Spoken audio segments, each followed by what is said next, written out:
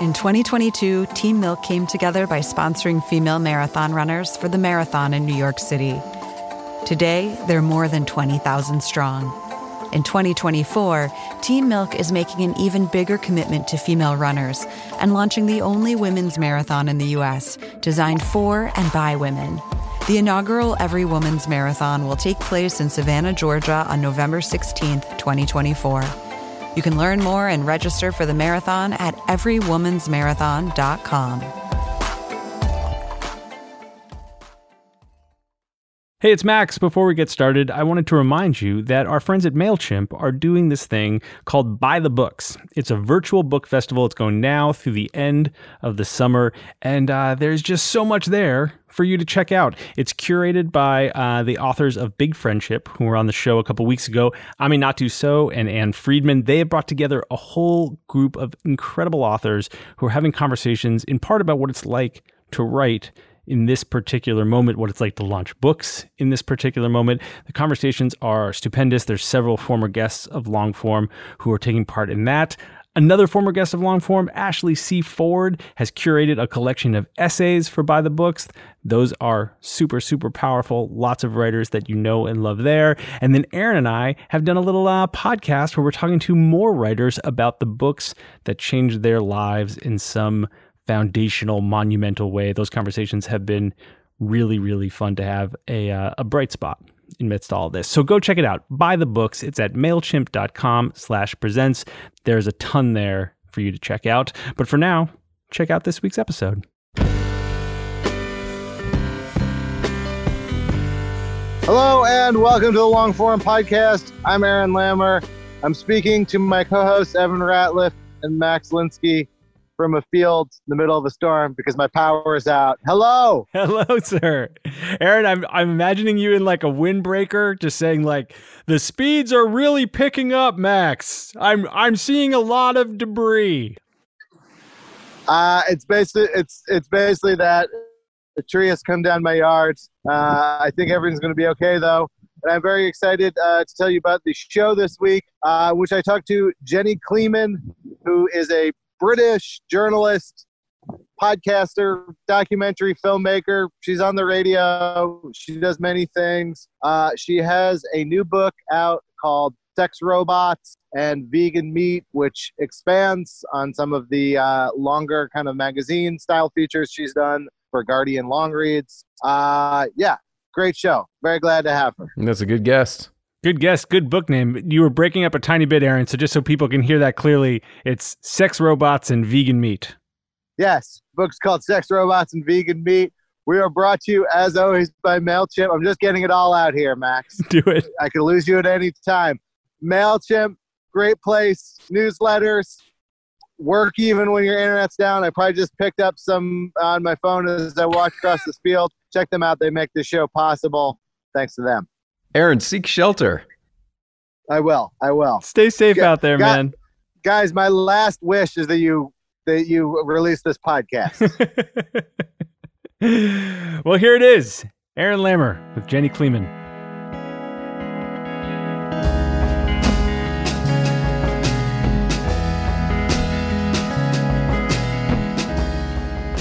Welcome, Jenny Kleeman.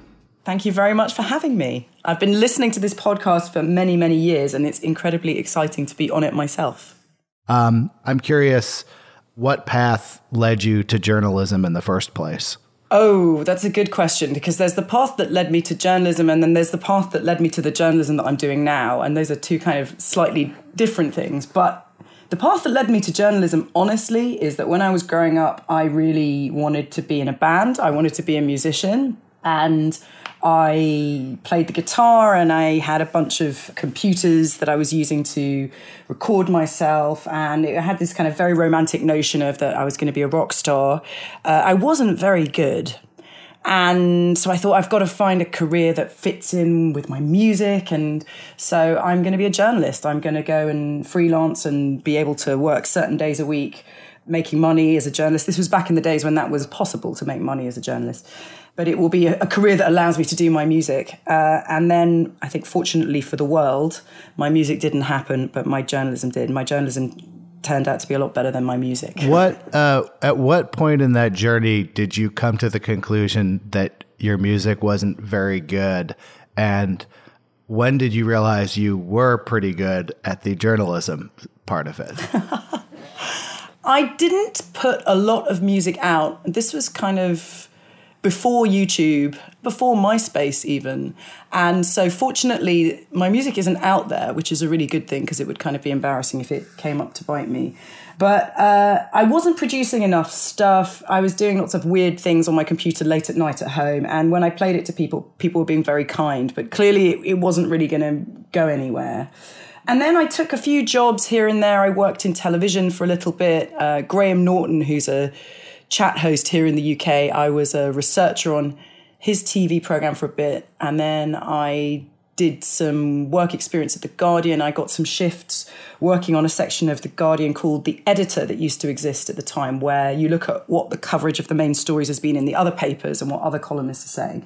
So that was really good grounding in terms of learning about different kinds of journalism, different kinds of outlets, different kinds of commentators. I got to learn while I was still working about what kinds of things work. But I always loved, more than anything else, growing up, my parents used to always buy big stacks of newspapers, and I loved the big meaty magazines that had long form features in them and good 4,000, 5,000 word pieces. And when I was a kid, I've got 3 sisters, and there would be a competition in the morning for who would get the best spot in my parents' bed to sit and read the papers or sit and hang out all together. And I used to set my alarm early so that I could go and get to that spot in between my parents and get to the newspapers first and sit and get absorbed in the warm bath of these lovely long features. So I always dreamed of doing that, but it took a very long time to actually get there.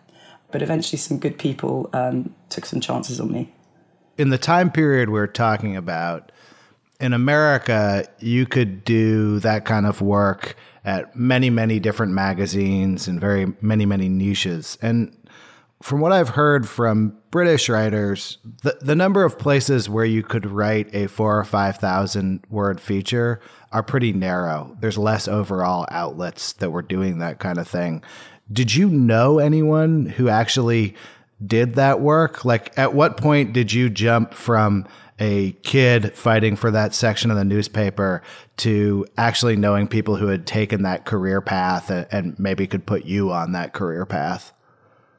I never knew anybody. And to this day, I still feel massively out of the loop as far as newspapers go and print journalism goes. I just would come up with a bunch of ideas and ring up switchboards and say, who commissions features on this section, and send them emails. And for a long time, I had people say, that's very nice, go away. But eventually I got some shorter features. I wrote some things with Time Out in London. I had good ideas. This was the thing. And at the same time as doing this, I carried on doing this television work, and I had some television reporting gigs. But I never really got to do the stories that I wanted to do in television. Whenever I pitched the sort of things that I'm really interested in, people would say, oh, that's a great idea. You should send that to Louis Theroux's people. Or, that sounds like the sort of documentary John Ronson would make. And nobody saw me doing them. So I found myself pursuing the ideas I really wanted to do in print. And at first that was through emailing a bunch of people who kept saying no. But eventually I realized that if I approached people with the access already in place, then they kind of had to take me with my idea and they had to do it. And some people, I was very fortunate that The Guardian's Weekend magazine, which is like their big Saturday magazine, in 2010, they let me write a long feature. And I think they were quite kind of suspicious. They weren't sure whether or not I would do it well. And when I checked it in and they were really happy with it, you could audibly hear the surprise in my editor's voice. She said, this is really great. But I mean, if you count the hours that I worked on that first big feature and calculate my hourly rate, I shudder to think. I mean, I worked for weeks on that thing. I have 20-page transcripts of the interviews with every and transcribed. I was so thorough. I interviewed far too many people. I took it really seriously. And I was kind of able to do that because I had this television stuff going on in the meantime that meant if I was being very poorly paid per hour for the writing, it wasn't the only thing that I was doing. And I guess I've kind of always had this career where I'm doing a bunch of stuff all at once. And the stage that I'm at now in my career is the same sort of thing, that I have writing and I have broadcasting at a higher level than it was 10 years ago. But it's the same thing of juggling all these things all together. But it's the writing where I feel I'm really getting to be myself and getting to do the ideas that I really want to do. You mentioned something that I don't actually remember. I'm sure I'm wrong about this, but I don't remember discussing with anyone on this show before. So I'd love to talk about it, which is negotiating access in advance. Yeah. So how do you negotiate access in advance? And particularly in this point early in your career where you couldn't say, hey, I'm negotiating access, but this story is going to be in The Guardian or it's going to be here or there. Tell me how that works. I found that you can get access if you show that you've really engaged with people and done as much research as possible on them. And people are flattered by, here is somebody who not just finds my situation interesting and my story interesting, but has really bothered to take the time to try and work out where I'm coming from. And so I would send people messages saying, you know, I'm researching a potential piece for The Guardian.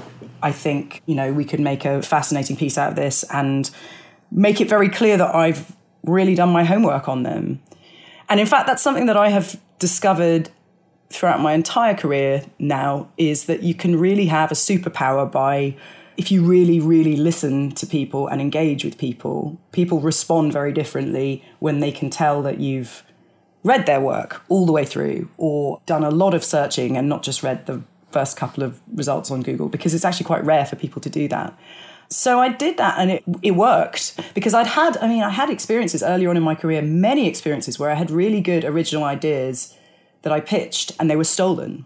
So they were not commissioned from me, but they were given to a staffer. And sometimes these were quite off-the-wall ideas that clearly they couldn't have found anywhere except from me.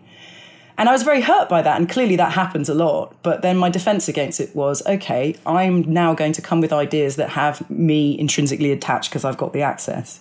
So again, the way I managed to do it was by doing a little bit too much prep, and it being, flattering is the wrong word, but it would reassure my interviewees that I was really going to listen to them because I'd taken the time to listen to them already. Has that gotten easier now that you can both show a history of high quality work you've done and the potential that the story is going to land somewhere big where a lot of people are going to read it? It's much easier now. Also the range of stories that I've covered, because I write on, I cover a very large number of topics. There's always something that I've covered in the past that will be relevant, and I can make it clear that the things that I produce are substantial, that they're nuanced, they're done in a thoughtful way. Because quite often the subjects that I am interested in are quite sensational subjects. And so I'm approaching people who've quite often had bad experiences with journalists, and to be able to show that, yes, I do these big sensational ideas, but I do them in a thoughtful way, and here's a bunch of articles to show you how I do them. It really does help. And particularly when you're getting access to institutions, like I've done quite a few crime stories, and I've interviewed the police a lot in the past, and it really helps to show the way that I've dealt with police interviews in previous pieces, because they see that, I'm really listening and not just, giving them a couple of sentences here and there. Yeah, I was going to ask about the true crime reporting you've done, because when you described the negotiating access and showing how much you've researched in advance, I can definitely see how that maps in a piece like you wrote a piece about people who make sex robots. And those are people who are clearly struggling to be taken seriously and struggling to have the world understand what they're doing. They kind of have a reason to want to get a message out. But in some of these crime stories, I would think that the access you're negotiating is often with the families of murder victims and other people who don't really have that kind of relationship to the story where they're actually eager for someone to write a story about them. So in those situations, how do you convince people to talk to you? With those true crime stories, I generally start by approaching the police because I'm interested in cases that are difficult to bring to prosecution. And if you approach the police after they've just had a successful prosecution, quite often they really do want to talk to you about it because it's a great success for them. And then I try and negotiate access to families through the police. Even if I can find contact details independently, I try and go through the police initially anyway, because that's the way to do it sensitively.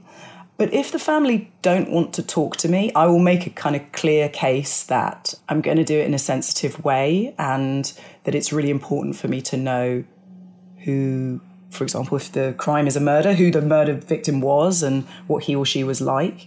But then I don't push it very hard. I don't want to interview people against their will, and particularly not bereaved people. And I've had a number of, in fact, I had one piece that I wrote that came out last year about an 8-year-old woman who was murdered on her allotment by somebody else who was also an allotment owner. And it was this very kind of British thing of being very proud of your allotment. And there are huge tensions between people on allotments when there are disagreements. And this world of allotments became this microcosm, this mini community. And there was a mini war that had happened that meant that this man killed this woman. And her family, her son had agreed to talk to me, but her daughter didn't want to talk to me. And in the end, it was clearly causing problems within the family that he was going to talk to me. So they decided as a family they weren't going to give any interviews about it. And I met with them and spoke to them, but I don't want to push something that was clearly already, it's incredibly painful for them. And I want people to, because I take up a lot of people's time, I want them to be happy that they're doing it. So I didn't put any pressure on them at all. And then when the piece came out, they contacted me and said that they were really happy with how it was. And they were, that really, really meant a lot to me that they liked the piece, even though they didn't want to be in it. So, but the thing is with these crime stories is you do need to build up a picture of who people are. You don't necessarily have to talk to bereaved relatives to build up that picture, as long as you have some voices in the piece that can do that. What attracts you to the specific types of crime stories that you cover? There's that story about the allotments, which I needed like a special guide to it because I had no idea how big the allotments were. In Brooklyn, the community gardens are like 1 meter by 1 meter is how much you got. When I read that the people had sheds on them, I was like, oh, these allotments must be huge. But there's that piece. You also wrote about a couple who had one of their parents buried in their yard for over a decade. They're not exactly high stakes crime cases. They're not, was there a crime and who committed it? And it's more why?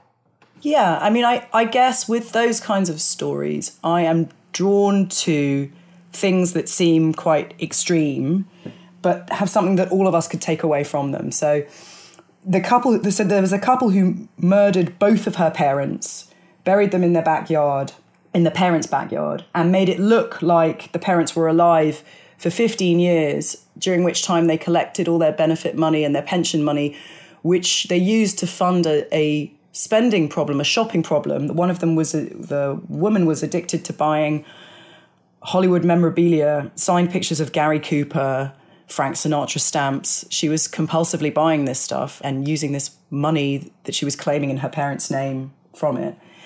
And so obviously this sounds like a very kind of weird, quirky story. But for me, the actual story was about talking to the neighbors and seeing how can you be living next to somebody for 15 years who's dead without realizing that this has happened.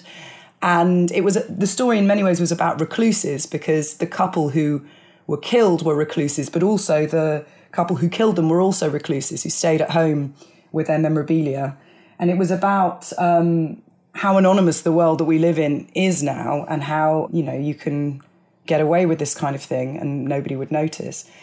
And again, with the allotment story, it's about how we all function in communities, in societies, and how we all feel like we are masters of our own domain, I guess, and how using this allotments, they are quite large, and it looks like, the way that those allotments are arranged, that you have your allotment and you have the shed at the end of the allotment, so it looks like a house with a front yard, and there are these kind of miniature worlds, and how these disputes can bubble over. So effectively, that was a story about politics, I guess, in this miniature society.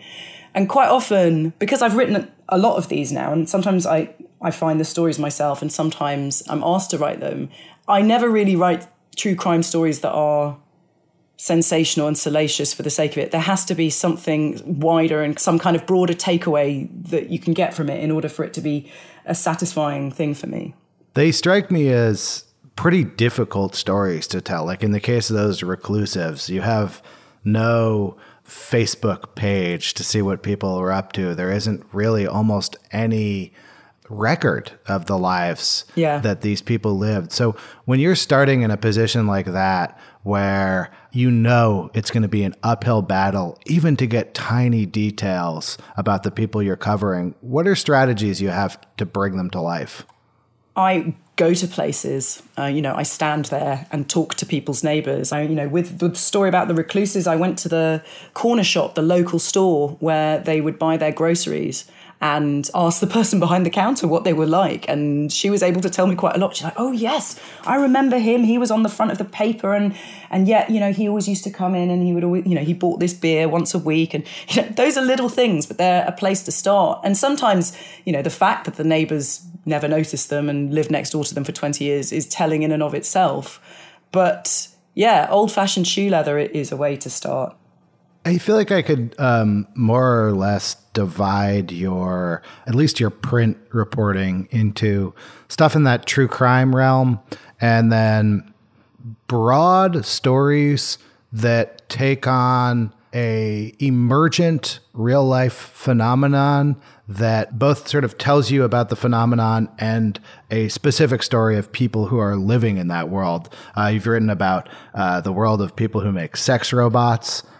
You wrote what I think is one of the more comprehensive articles about revenge porn that I've read. And I'm curious, when you take on topics like that are not particularly well known to most people, but there is an intensity within the lives of the people who've been affected by them or working within them. Like, how do you go about putting those stories together? Maybe we could start with the sex robot story. So you've got I think 2 or 3 of the biggest sex robot makers in the world profiled in it. And then you've also talking to people who are anti-sex robot.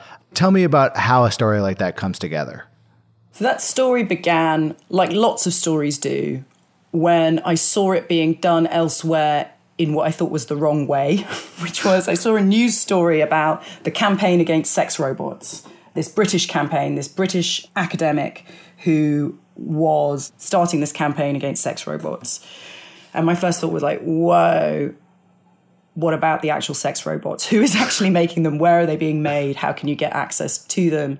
And Abyss Creations, who make these hyper-realistic sex dolls, there had been a documentary on British TV about them in 2007, which I had remembered because they're amazing things, these sex dolls. They're very, very realistic, but also kind of totally not, in that they look very human, but they have the proportions of, surgically enhanced porn stars. So they're real and not real. So I'd remembered that these dolls exist and started trying to get access to the people who are putting animatronics and AI into these dolls. But it took a very long time. And in the process of doing it, I looked up all the other people who were doing it or claimed they were doing it. That's the interesting thing. There are people who say they're making sex robots, but in fact are not, and are just doing it in order to make money for pre-orders or are doing it in order to get attention from journalists. And quite often, this is the thing, quite often when journalists are happy to do a phone interview, there is a particular, I'm not going to name him, but there is a particular sex robot manufacturer, someone who says he manufactures sex robots, who gives a lot of interviews, but nobody has seen his robot since 2010. And he agreed to talk to me on the phone. And then I said, I'd love to come and meet you. And he was like, well, my robot is at a very sensitive stage of research and development at the moment. I'm not sure you can see it. And eventually I said to him, after I think we exchanged 38 emails. And I said, I will come to a time and place of your choosing anywhere in the world with or without your robot.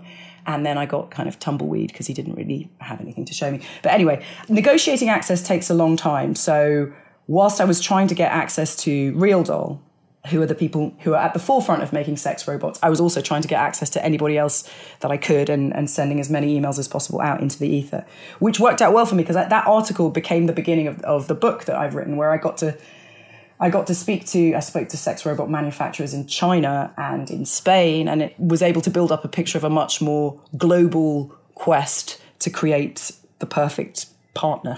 How would you describe the tone with which you write about sex robot manufacturers in that story? How would I describe it? That is a good question. It's quite dry. There is a slight raised eyebrow, but perhaps not as much as I have in real life, in person. I find when I write, it's quite difficult I don't naturally put myself into my writing. I like to get a lot of detail. And part of this also comes from, I wrote that sex robot piece in The Guardian's The Long Read section. And I think something that writers don't say enough, or maybe they do say this enough, but I haven't heard it enough. You learn how to write from working with really, really good editors. And the editors that I've worked with at The Guardian are unbelievably good. And at the time, it might seem quite annoying to have them ask for such specific points of detail, but you realise that in getting the detail, that is what makes it really shine. So when I was writing about sex robots, I had to collect an enormous amount of data. There are 42 different styles of nipple in this sex doll factory. There are 14 different styles of labia. I wrote down the names of many of the different styles of nipple and labia and all of the rest of it. And even then, when I checked in my piece originally to my editor and I was describing the workshop where they work on the robot, and I described, the varnish wooden worktops, and she came back with a comment saying, "What kind of wood? What wood was it?" And I'd taken some photos and I was like, it's pine, I think. So it's that level of detail that they're constantly looking for, which at first, when you first get into it, you think, God, this is mad. But when you get used to doing the reporting with the idea that amount of detail is what's necessary, it's those little things that allow you I'm able to strike the tone that I want by making points with huge amounts of detail. So if the point that I'm trying to make is, in the future, you'll be able to have a partner that exists purely to please you, that is customizable and down to such exacting specifications as 42 different kinds of nipple. You can stipulate where you want each individual freckle on the body. That comes from just gathering a lot of detail there and being able to make the point through the details. One of the things I appreciated about that piece, and I generally appreciate about your writing when it comes to technology, is I think there's been such a conflict in the U.S. between the technology and journalism industries that many, many reporters who cover technology are sort of very quick to jump into debunk mode.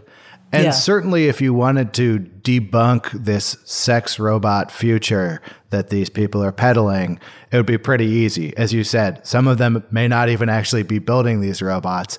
And many of the things that they're describing about what the robots are going to be able to do, let's just say as a gambler, I'd probably gamble against them realizing some of these dreams. But it does feel like you're willing to entertain their notion of the future, at least for, 5,000 words, and put yourself in the position of someone who has dedicated their life to building sex robots.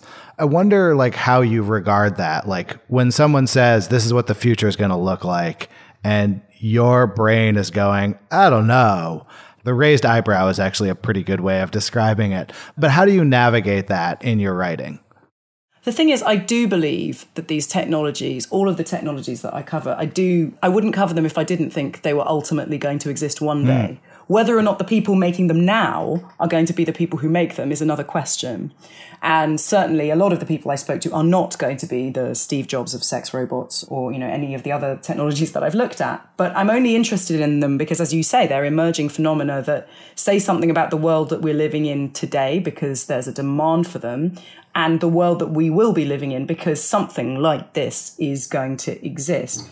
So I feel like I'm really lucky because I'm not a tech journalist. So I don't have to worry about maintaining relationships necessarily, going back to people again and again. And I can also not feel embarrassed by asking really basic questions like, does this actually work? How is this a robot and not a mannequin with a speaker in its head? Where would you keep one of these things? Well, really, really basic stuff. Always the most interesting answers come from those very basic questions. I think you have to take people seriously and then modify your judgment of them when they appear to be hiding things from you or being dishonest with you. And that's what I do. So I always take people at face value at first and then change my opinion accordingly, depending on what they say. Do most of these stories go the way you expect them to? Or do you find your thoughts are actually changing as you research them? I never end up where I think I'm going to end up because I never have an idea of where I'm going to end up. I always approach things as, this is interesting. There's something here. I never know what that thing is until I'm there. And quite often, one of the things I love so much about writing is you're in the middle of doing an interview and you suddenly can hear the music of the entire piece because they say something that is going to go at the end, and that's where you're going to land.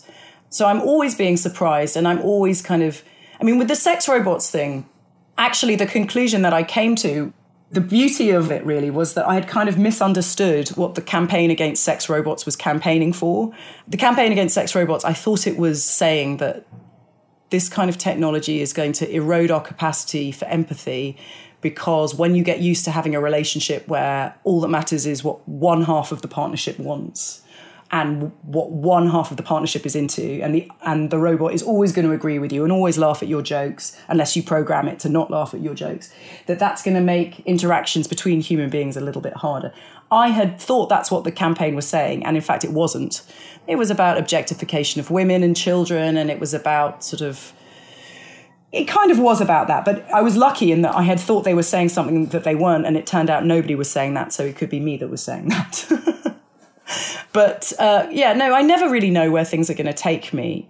But what I love about writing is that it's almost unintellectualized when the structure of a piece comes to me in a kind of instinctive way whilst I'm doing the reporting. Quite often when I'm doing the transcribing, which is so painful. I hate transcribing, and yet I find I have to do it all myself because that's where I get all of the ideas for structure. I've tried trinting it and getting other people to do it. I still have to listen to the tape because that's where I get all of the ideas. And so it's something that is kind of automatic for me. I kind of, all of a sudden, I can see where the piece is going to be going whilst I'm doing the transcribing or sometimes in the middle of interviews. And it's not something that I have to force, but it's also not something that I ever really know from the beginning. How do you manage doing all these different pieces at once? It sounds like you're negotiating access for future pitches, pitching things for future stories, producing things, some of which are longer, like you did this podcast series about a fertility doctor.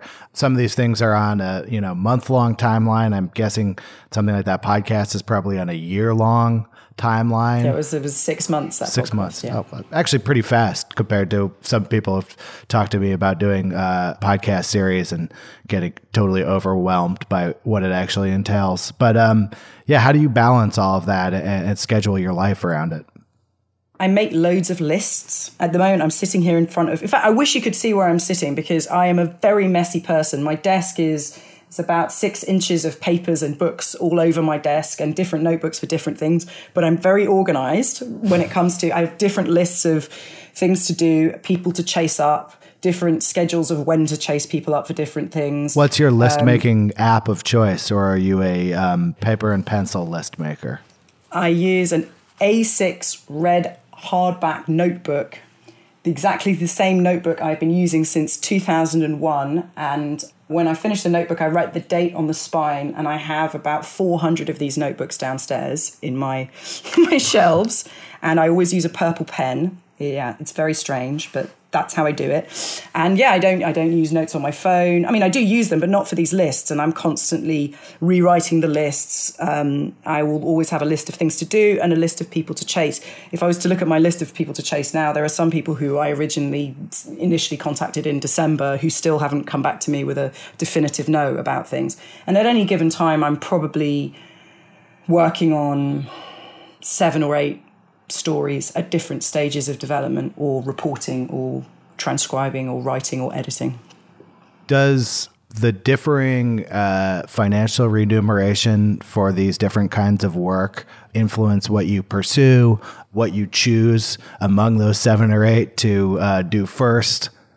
Well, I mean, I have found that with the writing, I have to be doing something else as well at the same time. So I have to be doing television stuff, things like that mean that I can keep all these balls in the air. I can juggle all these balls. And for a long time, I thought I could never make a living out of writing until I did a few pieces that did very well and got syndicated. I've had a few pieces that have had the dramatic rights bought for them, which was a really good thing. But you can never count on that as a way of making a living.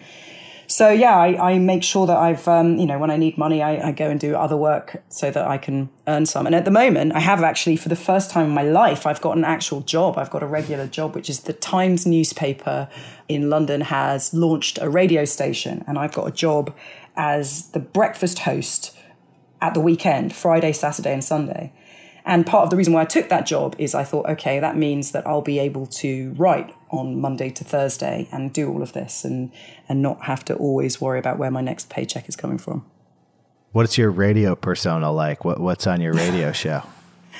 It's quite eclectic. I mean, the good thing about this particular radio show is it's supposed to be, the station is meant to be a kind of warm, nice place where there's a space for expertise, where we interview people for maybe 10 or 15 minutes, which is unusual for a breakfast show, certainly. But on the radio, we don't tend to do longer interviews. And I guess in an age where, I don't know if this traveled across the Atlantic, during the Brexit negotiations here, a senior government minister during an interview very famously said, somebody put some statistics to him from a think tank, and he said, I think we can all agree we've had enough of experts. So we've been living in this era where we've had enough of experts. This was Michael Gove. He's a very senior member of the cabinet. And I think that scared a lot of people in this country and abroad. And I think Times Radio is perhaps reclaiming the world of expertise. So we do a lot of interviews with intelligent people, the sort of thing where, I guess our key audience is people who would listen to a podcast and go into work and sound more informed about something, rather than the kind of radio show where you are listening into angry callers or two different diametrically opposed people having a fight. There's none of that on the station. How do you pick up these skills so quickly? Like when I think of, hosting a radio show, producing a reported podcast, you've also done a lot of video work. You were a correspondent for Vice News Tonight, which is on HBO. Each of these feel like both that they require their own skill set, and even to tell the same kind of a story across all of these different formats, you actually have to do very different things. How has it been like trying to do the same thing in lots of different mediums? Well, I mean, I started the TV stuff alongside the print stuff. It was always two jobs that I did simultaneously. Mm-hmm. And I got the fulfillment from doing the print stuff. I was doing the stories that I really wanted to do. And I learned a lot with the television reporting. Perhaps the most important thing that I learned was how to think in scenes, and how when you've got an idea for a concept, a phenomenon, you must be always be thinking about narrative, characters, actuality. How are you going to make a point visually? And I think the articles I write are all very visual. Quite often, the opening, you can also almost imagine the camera shot of it, that, we open on an allotment in the middle of London and this is what it looks like. Or, the article I wrote about the couple who killed her parents and spent the money on memorabilia began with, in the vaults of Nottingham Police, there is a box full of Hollywood memorabilia, sort of describing it all, because I'm always thinking visually. So they do feed into each other. And it's helped me so much with interviewing, because like if you're a TV journalist, you can't ask long rambling questions. They don't work. So you have to ask very clean questions. And you also have to assume that anything you ask is going to be broadcast. So that means you have to ask questions in a way that you'd be proud of everybody hearing. How that you can't suck up to people. You can't caveat things too much. You have to be really bold in your questions, and you have to make sure that the way that you ask your questions is the way that you'd be happy for your audience to hear you asking those questions. And that's translated into my print work, that I I never pretend to agree with people when I don't. I don't ask long, rambling questions, and I'm always as direct as possible. And that's worked out really well for me in print things, I think. Doing a radio show with experts 3 days a week, I'm guessing you don't get all of the prep time that you'd like to immerse yourself in their work. So what advice would you have to someone like interviewing an expert who wants to get to an interesting place with them, but maybe doesn't have the foothold that you'd want? It's really something that I struggle with. That is the thing that I found hardest in this job, especially as somebody who's used to doing all of my research, having to rely on producers. And I work with some really good producers, but having to trust them to give me a brief that is as thorough as I would have written for myself. That's very hard. The advice that I would give is to not try and cover everything. It's better to cover one thing in a really illuminating way than to try and explore every single aspect of a topic in a really superficial way. So if there's one thing that particularly interests you or fascinates you, if there's just one question that you want to ask, do as much research as you can on that one question, and you'll end up with a much more illuminating interview than something that is a kind of précis of their entire field, because anyone can do that. But yeah, that's the thing I found hardest about the radio show, because I'm on air 4 hours a day, 3 days a week, and it's led by the news agenda. It's just not possible to do the kind of preparation that I'd want to do. So it's about picking your topics rather than trying to do everything in the time that you have. When I look at the careers of British journalists who are doing stuff similar to you, I'm always struck by how many times the word BBC appears in their resume somewhere, whether it's their job now or it's where they got their start, or it's just almost impossible to not cross the BBC's path. What do you think the effect of a state-backed broadcaster being a stopover in almost everyone's experience has on the whole climate of reporting? It's really interesting you say that. Yeah, practically everybody's worked for the BBC. I've worked for the BBC, and anyone who's ever had any training has it through the BBC, because the BBC are the only people who will provide you with training. And, I learned some amazing things when I was there. I was very young. I had some contracts working on some TV programs as an assistant producer, and learned some really important things about how to be a good reporter, like never write derogatory things in emails because they could all be disclosed in court. Never doodle in your notebook and write mean comments about anyone in your notebook because they could all be disclosed in court. Things like that as a kind of belt and braces approach, which was really good to learn young about professionalism and how to be a good journalist. I'm a great supporter of the BBC. It trains all the good journalists in this country. And by that, I don't mean BBC journalists. I mean all journalists, as you've rightly pointed out. But the BBC is not impartial. It has a particular kind of world view. It tries to be impartial, but by definition, public service broadcasting attracts a certain kind of person with a certain kind of view on the world and how the world should work. I think it is a tremendously good thing. It's a real shame that the BBC is facing such of a funding crisis, and also that the BBC is beginning to not be able to compete. We're all now in the UK watching, Netflix and Apple TV and Amazon, and we're all watching the same stuff as you are. And there's a fear within the UK that some of our Britishness is going to be eroded because everybody will be watching American stuff all the time. So I think the BBC is incredibly important. It has its limitations. We need to do whatever we can to continue, for it to be allowed to continue, because, nobody pays for journalists to learn how to use a camera, or nobody provides masterclasses where veteran reporters teach you basic stuff about note keeping or things like that. And, I haven't had long stints at the BBC, but I had this freelancer's mentality when I was there, and I went to every training thing that I could, and I have reams of notes that I took when I was there.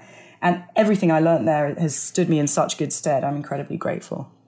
The way you described it almost sort of serves as a free or even paid journalism school for a lot of people. One thing that caught me in when you were talking about the BBC is you said it attracts a certain kind of person. And I think that's been an accusation leveled at the New York Times, which is, I guess, probably the closest American corollary to the BBC, though completely different. Like, there's an issue right now with the idea of objectivity within not just the New York Times, but the entire world of journalism. I wonder, like, does that stuff even cause a ripple in the UK? Are people watching it? Is that same debate happening in newsrooms? Certainly the BBC has a lot of critics, and there are a lot of other organisations that wants the BBC to fail. So the BBC gets criticised for not being sufficiently impartial or for assuming a certain default view as objective when it isn't. So there's a lot of scrutiny of the BBC's language. Is it going to describe Black Lives Matter protests as peaceful or not? And if it's going to say that there have been outbreaks of violence, how much does it put it in context of that most of the protests are peaceful? All the business about the statues, is this an act of vandalism or is this an act of protest? And they have to be very careful about language. The BBC has a lot of critics and a lot of people who want to see it fail, and it gets attacked for being too pro-Brexit, too anti-Brexit, from all sides. So that probably means it's doing okay if it's annoying everybody in equal measure. But sometimes I think the BBC is hamstrung by it and can't. The reporting on the BBC could have more impact if they weren't being so careful about language. We don't have, our newspapers here, I think we've kind of got the inverse of what you have in America. In America, you have broadcasters don't have to be impartial, but you expect a lot of objectivity in your newspapers. In the UK, we know the political leanings of all of the newspapers and almost expect that to be injected in a lot of the reporting that we read, but we expect our television broadcasting to be completely impartial. I mean, there's a broadcasting code that says it has to be impartial. So if you want objectivity, you're supposed to watch the television or listen to the radio. Whereas if you want something with a bit more flavour of opinion, you get it from newspaper reporting.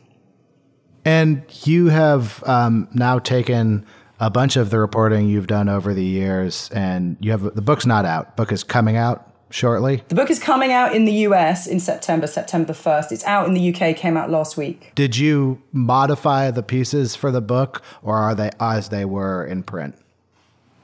Oh, they're all modified and developed, and they have, they've been taken in different directions. The book is called Sex, Robots and Vegan Meat, Adventures at the Frontier of Birth, Food, Sex and Death. So it's in 4 sections, and the sex section is clearly about sex robots. The death section is about the perfect death, euthanasia machines, and that's based on quite a lot of reporting that I did for The Guardian, but also some reporting that I did for the BBC that in the end never went out. The food section is about lab-grown meat, and that was all original reporting, as is the birth section, which is about artificial wombs. What would happen if you could have a baby without anyone being pregnant? So, I mean, even and I think of them as scenes, but even the scenes in the book that were originally in my Guardian long read about sex robots are different. They are told in a different way. There are conventions of how you're supposed to write in the Guardian long read section. Everything has to be in the past tense and in a certain way, and this is much more, it's in the present tense, it's much more kind of reportage, it's much more kind of active. In fact, it feels a lot more like a documentary, I guess. And I speak to a lot more people and come to some deeper conclusions, I think. But of all the things I've done, and I've done a lot of different things in my life, writing this book was without a doubt the most fulfilling, joyful thing I've ever done. And, I was expecting when I finished writing it and put the last full stop to just want to go out and have a party. But actually, when the time came, I was really sad. I was really sad when the writing process is finished, because it was just such a privilege to get to immerse myself in these fascinating topics and also be given the license to just write it in exactly my voice, exactly how I wanted to write it, that I really mourned it when it was finished. Jenny, thank you so much for this interview. Thank you so much for having me. It's such a pleasure.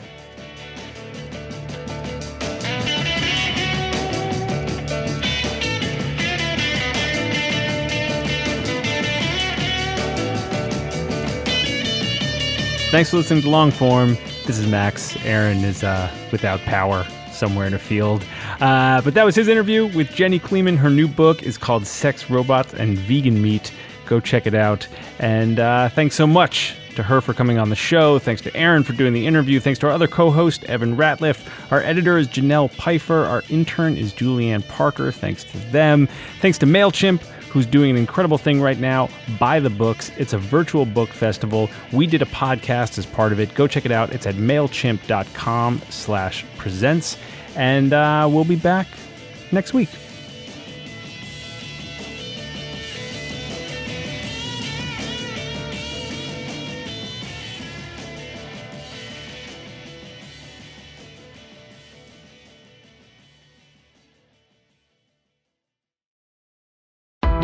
Why do you run? Why does anyone? I always thought that runners loved running, and that's not the case. Most runners hate running, but they choose to do it. In the new docuseries Running Sucks, brought to you by Teen Milk, Abby Ayers learns why women runners everywhere are driven to go the distance. It really is about taking my power back and proving myself wrong. Teen Milk is about fueling women's performance and helping them along their marathon journeys. You can sign up now for the inaugural Every Woman's Marathon taking place in Savannah, Georgia on November 16th, 2024. Learn more and register at everywomansmarathon.com.